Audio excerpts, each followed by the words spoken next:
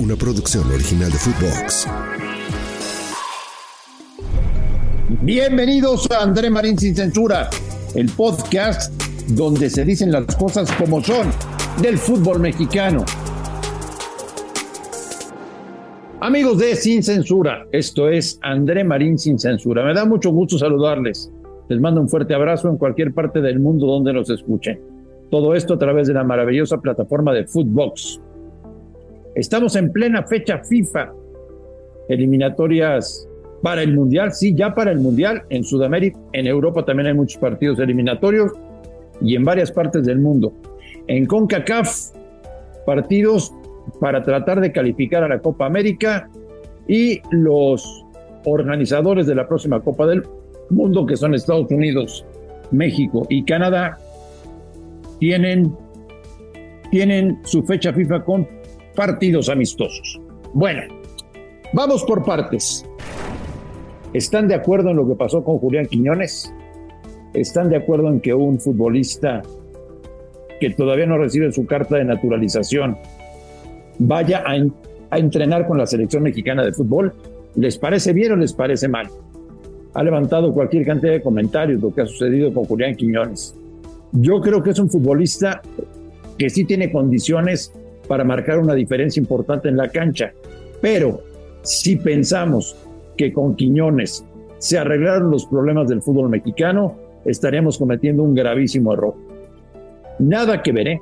Quiñones es un joven colombiano que llegó a muy temprana edad a México, que ha estado en diferentes equipos y que hoy encuentra su punto máximo de madurez como futbolista profesional, que ya rechazó a la selección colombiana y que quiere jugar con México. Ojo, tiene mucho más posibilidades de jugar un mundial con México que con Colombia. Eso también hay que tomarlo en cuenta. Y la ilusión de Quiñones me imagino que es participar por lo menos en una Copa del Mundo. Así que en cuanto salgan los papeles, ya lo verán ustedes jugando con la selección mexicana de fútbol. Una selección que trabaja de muy buena forma hasta el momento con Jaime Lozano. Jaime vive su luna de miel con selección nacional. Espérate a que vengan los problemas para que sientas lo que es el rigor de ser técnico de la selección mexicana de fútbol. Una de las sillas más incómodas que hay en este país después de algunos puestos políticos. ¿Qué pasa entonces? ¿Qué pasa con la selección? Van a jugar con Australia y con un equipo rarísimo ahí de Azerbaiyán. La realidad es que de los dos partidos el que más puede servir es contra Australia, que ha tenido una mejora importante con el paso de los años. ¿Son partidos moleros? Sí, por supuesto que son partidos moleros. Lo interesante es ver cómo va Jaime Lozano planteando el cambio generacional en selección mexicana de fútbol. ¿Cómo lo piensa hacer? ¿Quiénes son sus jugadores fuertes? Ya sabemos que Guillermo Ochoa es el capitán de la selección mexicana y que nadie en este momento le hace sombra para quitar el puesto de portero titular del equipo nacional. Pero por los demás, ¿dónde va a colocar a Edson Álvarez? ¿Qué hará con Johan Vázquez? ¿Cómo va a atacar? ¿Su centro delantero será Santiago Jiménez o Raúl Jiménez? Yo pienso que en este momento el hijo del Chaco tiene más posibilidades de ser titular que el propio Raúl Jiménez, que si bien acertó tomando la oferta del Fulham, todavía no termina por despertar y por tener ese nivel que algún día mostró hasta antes de esa fractura de cráneo. Así que yo creo que Santiago Jiménez tiene todo para ser titular en la selección mexicana de fútbol. ¿Esperemos grandes cosas? No esperen grandes cosas. Partidos de baja calidad, partidos negocio, que son estos que arma el fútbol mexicano con la empresa Zoom.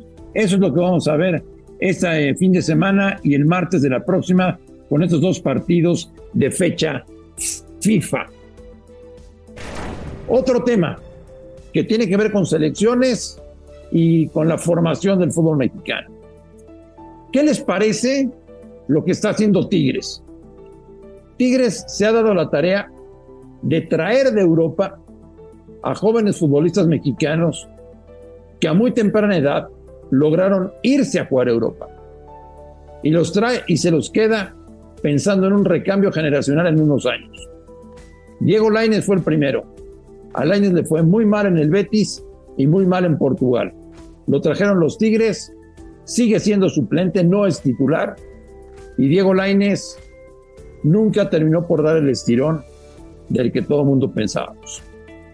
Eugenio Pizzuto, un joven muy interesante, surgido de las fuerzas básicas del Pachuca, que debutó en Pachuca, se fue a jugar a Francia, después a Portugal, se perdió por completo, lo traen los Tigres. Y ahora Marcelo Flores, este joven futbolista mexicano que pertenece al Arsenal, nació en Canadá, tiene pasaporte europeo y tiene pasaporte mexicano, y resulta que Tigres lo trae de regreso después de haber fracasado en el Oviedo en la segunda división de España. ¿Están de acuerdo con Tigres? Yo no estoy de acuerdo con Tigres. ¿Por qué? Por una simple razón. Porque estamos yendo en contra de lo que queremos, que es el desarrollo de futbolistas mexicanos en Europa, en el viejo continente. Eso es lo que estamos anhelando. Lo que hace Estados Unidos, mandar muchísimos jóvenes a jugar a Europa y aguantarlos ahí y tenerlos y soportar la presión, y es que en Europa se juega el mejor fútbol soccer del mundo. ¿Qué hace Tigres? Pues nada, lo que hace Tigres va en contra del crecimiento del fútbol mexicano, porque si bien les puede ofrecer contratos millonarios y de mucha vigencia, por ejemplo a Marcelo Flores le ofrecen 4 años de contrato a los Tigres y lo compran. Todo ese tipo de cosas al futbolista no le hacen ningún bien. Tigres está en su derecho, igual que Monterrey está en su derecho de repatriar al Tecatito Corona, pero son cosas diferentes. Traer al Tecatito cuando ya jugó 10 años en Europa, que traer a Pizzuto o a Lainez o a Flores cuando apenas empezaban su carrera en el viejo continente. No estoy de acuerdo con los Tigres. Por lo pronto, amigos de Footbox, el próximo capítulo será muy cercano ya al clásico del fútbol mexicano. Ya platicaremos de ello, La próxima semana se juega el América Chivas y América ya recupera a Henry Martin y las Chivas están en caída libre. Vaya usted a saber qué va a pasar con el clásico, de lo cual platicaremos la próxima semana. Amigos de André Marín Sin Censura, les mando un fuerte abrazo, estamos en contacto y espero sus comentarios. Todos sus puntos de vista se revisan y se analizan. Y les pido por favor que nos escuchen, que lo pasen bien, que se diviertan, que se entretengan y que se informen. Aquí, en André Marín Sin Censura. Un fuerte abrazo. André Marín Sin Censura. Una producción original de Footbox.